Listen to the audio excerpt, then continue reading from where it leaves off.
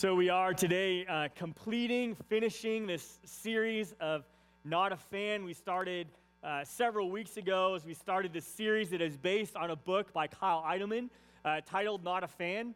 And again, just the premise of this is that are we fans of Jesus or deeply committed followers? Because there is a difference, and we see even within Scripture that Jesus was not all that interested in fans. He gathered and attracted large crowds by the miracles that he did and by the teachings that he taught. And again, there were all kinds of people in these crowds. There were some that were hanging on every word and believed in him and believed that he was the Messiah. And there were others that were even categorized as enemies in the crowd, right? And then there was everything in between. But this morning, as we've been walking our way through this series, this morning I want to kind of wrap it all together and kind of put a bow on the series as we, are again now ready to move on to a new message topic next week. But before we do that, I just first want to say thank you guys for hanging with me through this series. Because again, as a pastor, as I'm preparing for this and working through, realize that this series is really in your face.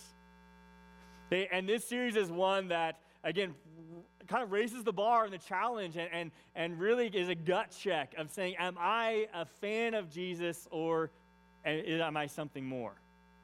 Right? As we started all these weeks ago, we started by defining a fan as an enthusiastic admirer. Am I a person who again, I'm enthusiastic about Jesus, like I'm excited about who he is, and I admire the things that he does and accomplishes, and I love hearing the stories, and I love even showing up to church, but Jesus invites us to something deeper than just being a fan. Right? Jesus invites us to a deep, intimate relationship with him and with our Creator. Right, our theme verse for this series has been Luke 9:23, where Jesus gives this invitation, right, to a crowd as he says, if anybody wants to be my follower, you must give up your own way, take up your cross daily, and follow me.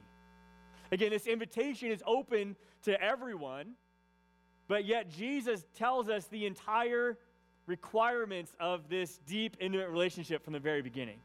Right? There is no fine print. There's nothing that Jesus kind of holds back so that we can, get involved and then he tells us the real truth. There's none of that. Jesus tells from the very beginning, if you want to be my follower, right, you can be. Right? The gospel's open to anybody. In fact, Jesus wants us to be his follower. But if you do that, you will then give up your own way, take up your cross on a daily basis. Right? And this will change everything in your life. And again, in this invitation, right, the gospel is free. It is not by works. And Scripture is very clear, right? Jesus is not telling us we have to earn our salvation. Right? That is not his invitation. In fact, his invitation says, if you want to be my follower, you can be. It is by grace you are saved. But to truly be my follower means that from that day when you accept me as your Savior, then everything changes. That's when we join the journey and our journey starts towards Christ. Right? And that journey is a journey of discipleship, right? And of following God's leading in our life. Right? With this invitation, Jesus brings up the define the relationship conversation. Again, that's where we started on week 1 and Not a Fan. I want to circle around this morning back to that idea. Right, that Jesus asks us to define the relationship we want with him. Again, are we going to just be an enthusiastic admirer of him, keep him at a safe distance where it doesn't affect those things in our life, or are we going to dive deep and continue to walk and grow with Christ, to die to ourselves, to take up our cross, and that's a daily decision to journey closer to Christ and be closer to him tomorrow than we are today. And so this morning, again, I want to present the question we started with. Are you a fan of Jesus or are you a deeply committed follower? Right, as we open God's word this morning, I want to, again, go back to where we started in John chapter 6.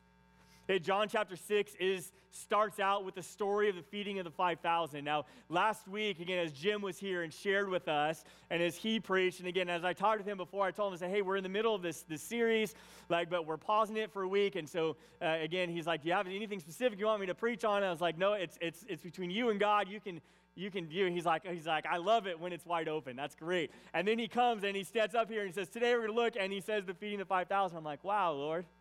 Like, that's where we started, that's like the premise, passage for this series. And again, Jim didn't know that, at least I didn't tell him, right? And then he comes out and he preaches that. Now, I will tell you is that there are times in my life when certain scriptures or certain stories or certain, things just keep popping up all over the place. And that's one of the ways I believe that the Holy Spirit speaks to us or tries to get our attention. Right? And I'll say when a certain story or a certain scripture or a certain concept continues to pop up in your life all over the place, you need to pay attention because God's trying to tell you something. Right? And so even again, after last week and hearing Jim preach about feeding the 5,000 from John chapter 6, I again sat down this week and prepping this message and say, Lord, what is it that you need us to get? Right? What is it that we need to understand from this story and from this text? So I invite you to open up with me to John chapter 6. If you have your own Bible with you, then please open it with me to John chapter 6. If not, there are Bibles provided for you in the seat pockets, and on your outline is the page numbers of where you can find these passages in that Bible. And so as we open to John chapter 6, I'm starting again at the beginning of the passage. We see the beginning of this chapter is the feeding of the 5,000, one of the most famous miracles of Jesus. And again, Jim gave us a great, vivid description of that miracle last week. And then right following that, the verses right after he feeds this large crowd, then Jesus goes off by himself and he prays and he sends the disciples on. And then he walks on the water in the middle of the night and catches up with them. And then the next morning, they end up on the other side of the Sea of Galilee. And then that's where I, again, want to pick up the story because this feeding of the 5,000 and walking on the water sets up this interaction between Jesus and this crowd. Right, where he, once again, gives them this fan or follower test, and he invites them to something deeper. So I want to pick up the story in John chapter 6, starting at verse 22, okay, where it says, the next day, the crowd that had stayed on the far shore saw that the disciples had taken the only boat, and they realized that Jesus had not gone with them. Several boats from Tiberias landed near that place where the Lord had blessed the bread and the people had eaten. So when the crowd saw that neither Jesus nor his disciples were there, they got into the boats and they went across to Capernaum to look for him. And they found him on the other side of the lake, and they asked, Rabbi, when did you get here? And so again, we're setting the stage of this story. Right, as this crowd is following Jesus around, and again, they realize that he's gone. I mean, Jesus is even trying to distance himself a little bit as he talks to his disciples and continues his ministry to them and this time he's got. And then this crowd shows up again, and they ask Jesus this question. Right, Jesus, how did you go here? Like, we're following you around. We want to be with you, and we want, more teachings, and how did you escape? Basically, is the question. Right, and then look at Jesus' response, okay, in verses 26 and 27. Okay, where Jesus replies to them, he says, I tell you the truth, you want to be with me because I fed you, not because you understood the miraculous signs. But don't be so concerned about perishable things like food. Spend your energy seeking the eternal life that the Son of Man can give you, for God the Father has given me the seal of his approval. Hey, now, as Jesus responds to them, right, as they come, they're like, Jesus, where did you go? How'd you get over here? We want to be with you. And then Jesus kind of looks at them, and I can just imagine this moment, right, when Jesus kind of peers at them and he says, I tell you the truth. Now, I don't know about you, but if I was looking at Jesus and I heard that phrase come out of his mouth as he's fixed his eyes on me, I would be a little bit shaken. Right, and here he looks at them and he says, now, I tell you the truth. And then he calls them out. Right, in this moment, he's like, no, you guys don't really want to know the message. You just want the free food. Right, and that's why you're looking for me, because now you're hungry again. I mean, it's a day later, right? And they want the all-you-can-eat buffet from Jesus, and he says, guys, you're missing the entire point. Right, because the point is not the free food. In fact, it's not even the miracles. He tells him, he's like, don't be concerned about all of those things, right? But focus on the real point. Again, what was the real point? He says to spend your energy seeking the eternal life that the Son of Man can give you. Right? He's like, again, the free food, the miracles, all the reason you're around, like that's the surface. That's like fan level stuff. And Jesus is inviting them to go deeper, to go into a true follower relationship. Right? In fact, Jesus is challenging them with the question, what really matters in your life? What really matters? Right? Is it all these menial details of miracles and the food and all these things, or is it what is most important? Because he's inviting them, just as he invites us, to focus on the most important thing. And that is our salvation and our ongoing relationship with God. Right? He says all those things will figure out themselves. Right? We can work through that. But I want you to focus on our relationship. And then as it continues, right, they kind of go back and forth a little bit, right? And again, they kind of be talking about, they're like, yeah, well, that's great, Jesus, but we're also hungry. Okay, and like, give us some more miracles. And they kind of go back and forth, and they kind of challenge him, and Jesus continues to kind of paint him into a corner until we get to this conclusion in this conversation in verse 35. Okay, in John 6:35, then we get to this point when Jesus looks at them and he says, I am the bread of life. Whoever comes to me will never be hungry again, and whoever believes in me will never be thirsty. And again, he gets through all of the fluff of the conversation. He gets down to brass tacks, and he gets to the end when at the end of the day, he's saying, this is what matters. Is I am the bread of life. I am the living water. Right? And the true sustenance of your soul does not come from bread and water alone. It comes from me. Okay? And he, again, this is like the drop the mic moment in this conversation. Right? And Jesus, again, is challenging them and saying, guys, forget about all of this fluff around the edges. Forget about all these options, because the real option is either you're going to be a deeply committed follower with me or you're not. Okay, because we get to the point Jesus is trying to get us to realize, right, when Jesus is the only thing on the menu, you find out if he's the one that you're really hungry for. If he's the only option, right, then the choice seems very simple. And so many times, again, we make our life choices and especially our faith choices really convoluted. And we think about all these details. Again, Jesus is trying to get them down to the main thing, right? And the one decision that is the most important decision of their life. Are you really hungry for God? Because when he's the only thing on the menu and he's the only choice, it becomes very clear. And again, I don't know about you, if you guys go out a lot. Again, we don't eat out a lot as a family just because we have a lot of kids and it gets really expensive really fast. And, you know, one of the things, like in our family, again, Maureen and I have made it a point that we go out on a date on a fairly regular basis. We're not always as great as we should be, but again, our boys are always like, how come you guys get to go to all these fancy restaurants and we never get to go? And so we decided, again, before Claire was born and before we brought her in our family, it was like, we're going to have one, family date, and we're going to go out, and we went to the fancy restaurant. We took them to the Cheesecake Factory. Okay, one of our favorite places to go, and we went there. Now, we were telling them, again, they've never been there before. They hadn't go, and we had told them going in, we're like, guys, you just got to know about the Cheesecake Factory is like their menu is like literally a spiral-bound book, right? And they have, I mean, you'd think about everything is great we've ever had there, but the options are seemingly endless. Again, you want Mexican food? They got it. Seafood? Yep. Steaks? They can do that too, right? Like it's huge. And we sat down with them, and you could just see their eyes, like, because I don't think they really believed us, right? Until they're looking through the book, and they're like, "What do we get?"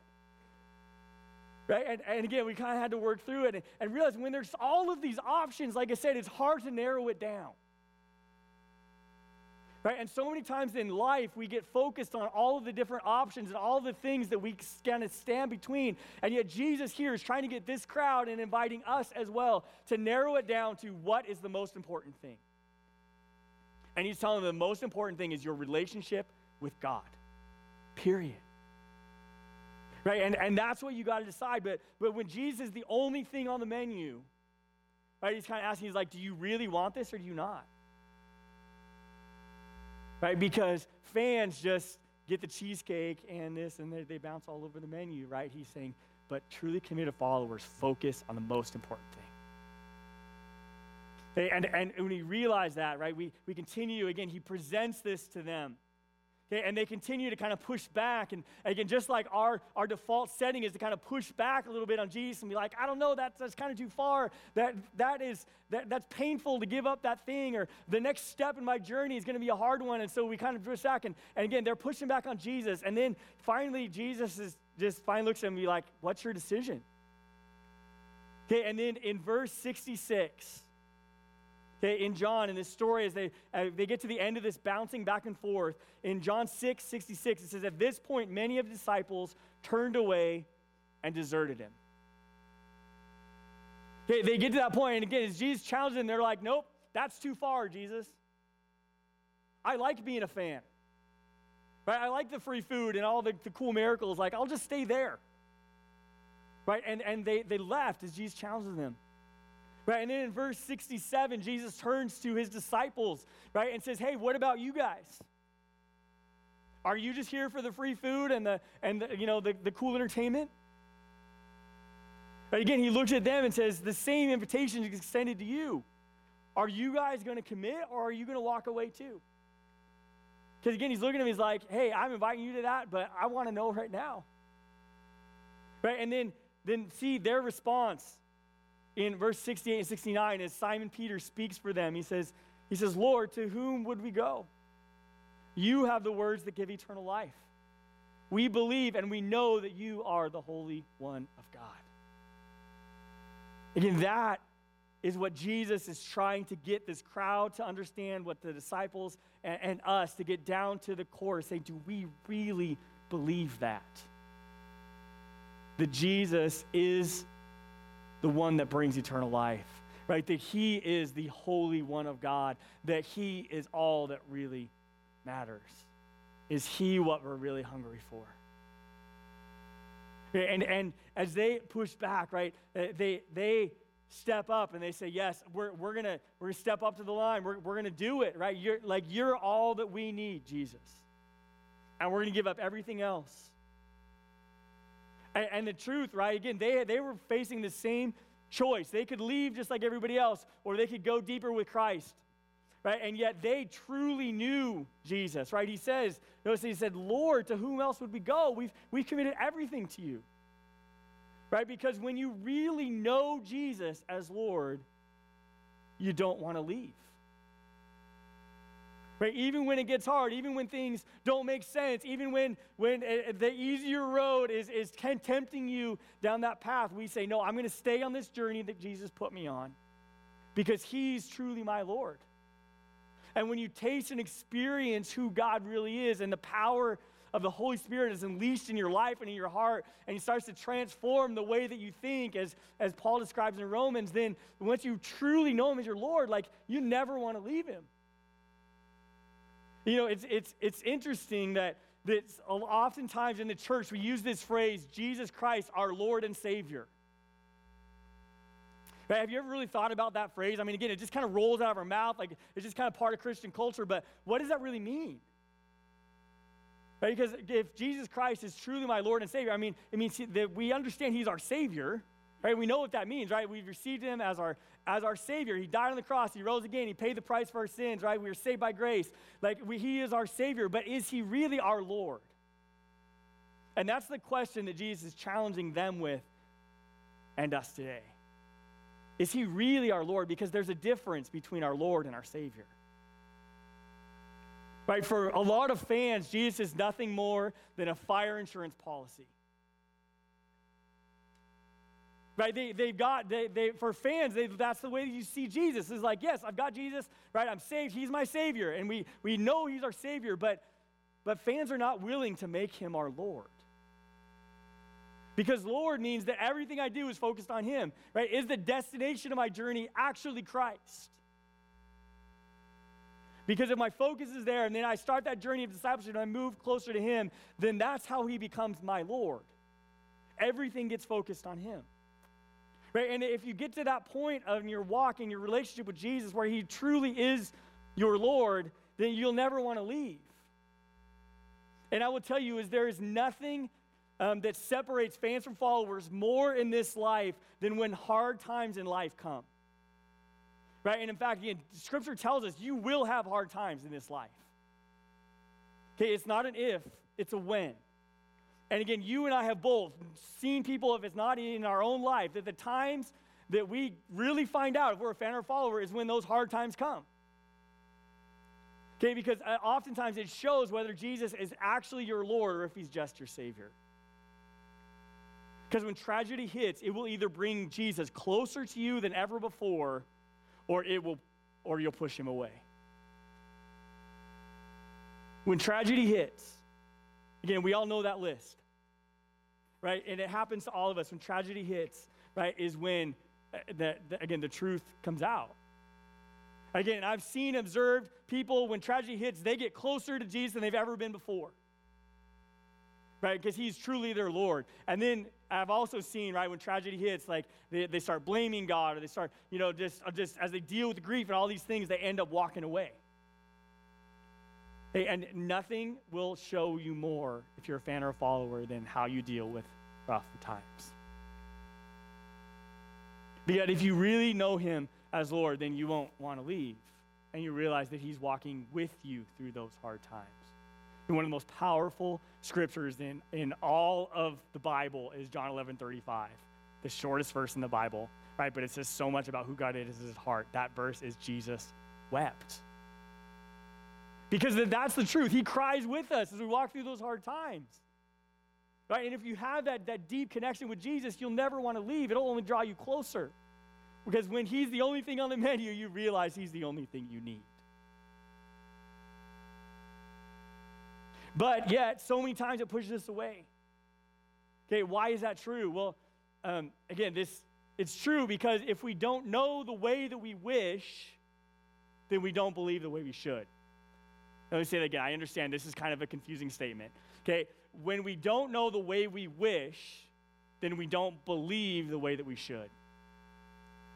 Okay, when we don't know the way we wish. I'll tell you, I was, at the church I was at before in Trail, there was a guy that I talked with, this couple that the wife was deeply committed to Christ. She loved God with all her heart.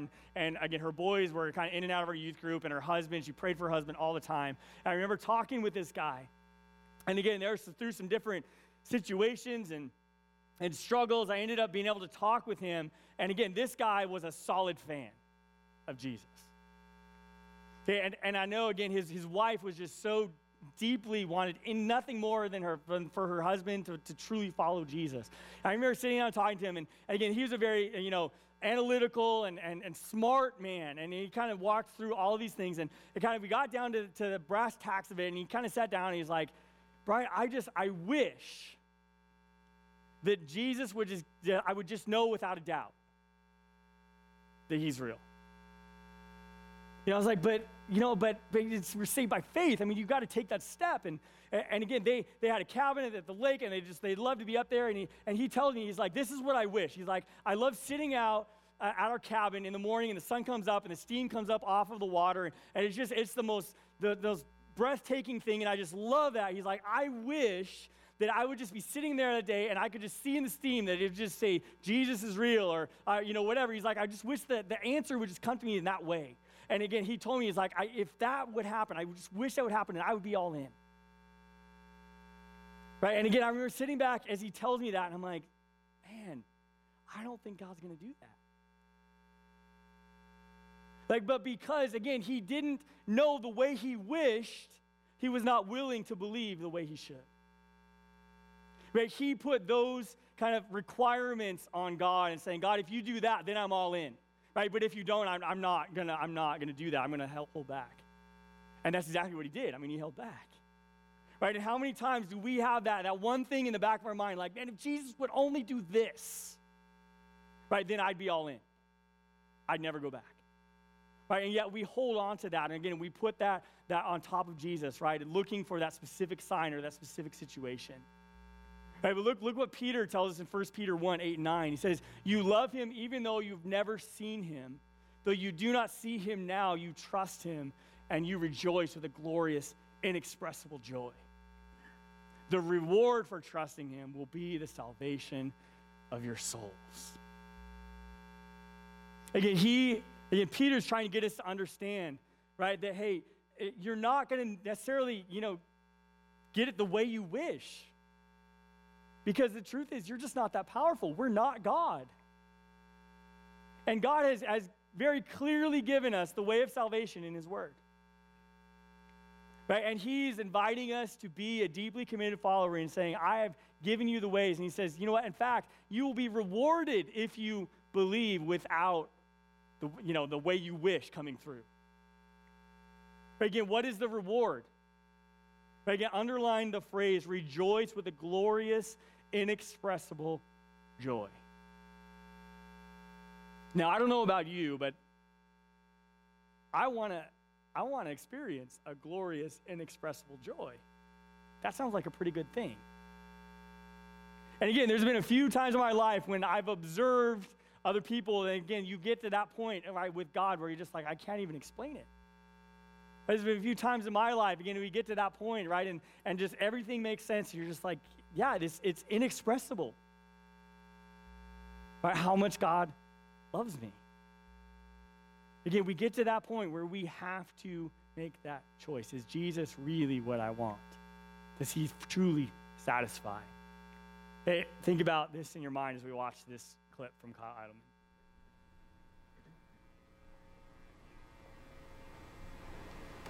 Hebrews 9:27 says, man is destined to die once, and after that to face the judgment. Those are the two guarantees. We will all die and we will all stand before God. When that moment comes to all of us, there's only one question that will really matter, is have you decided to follow Jesus?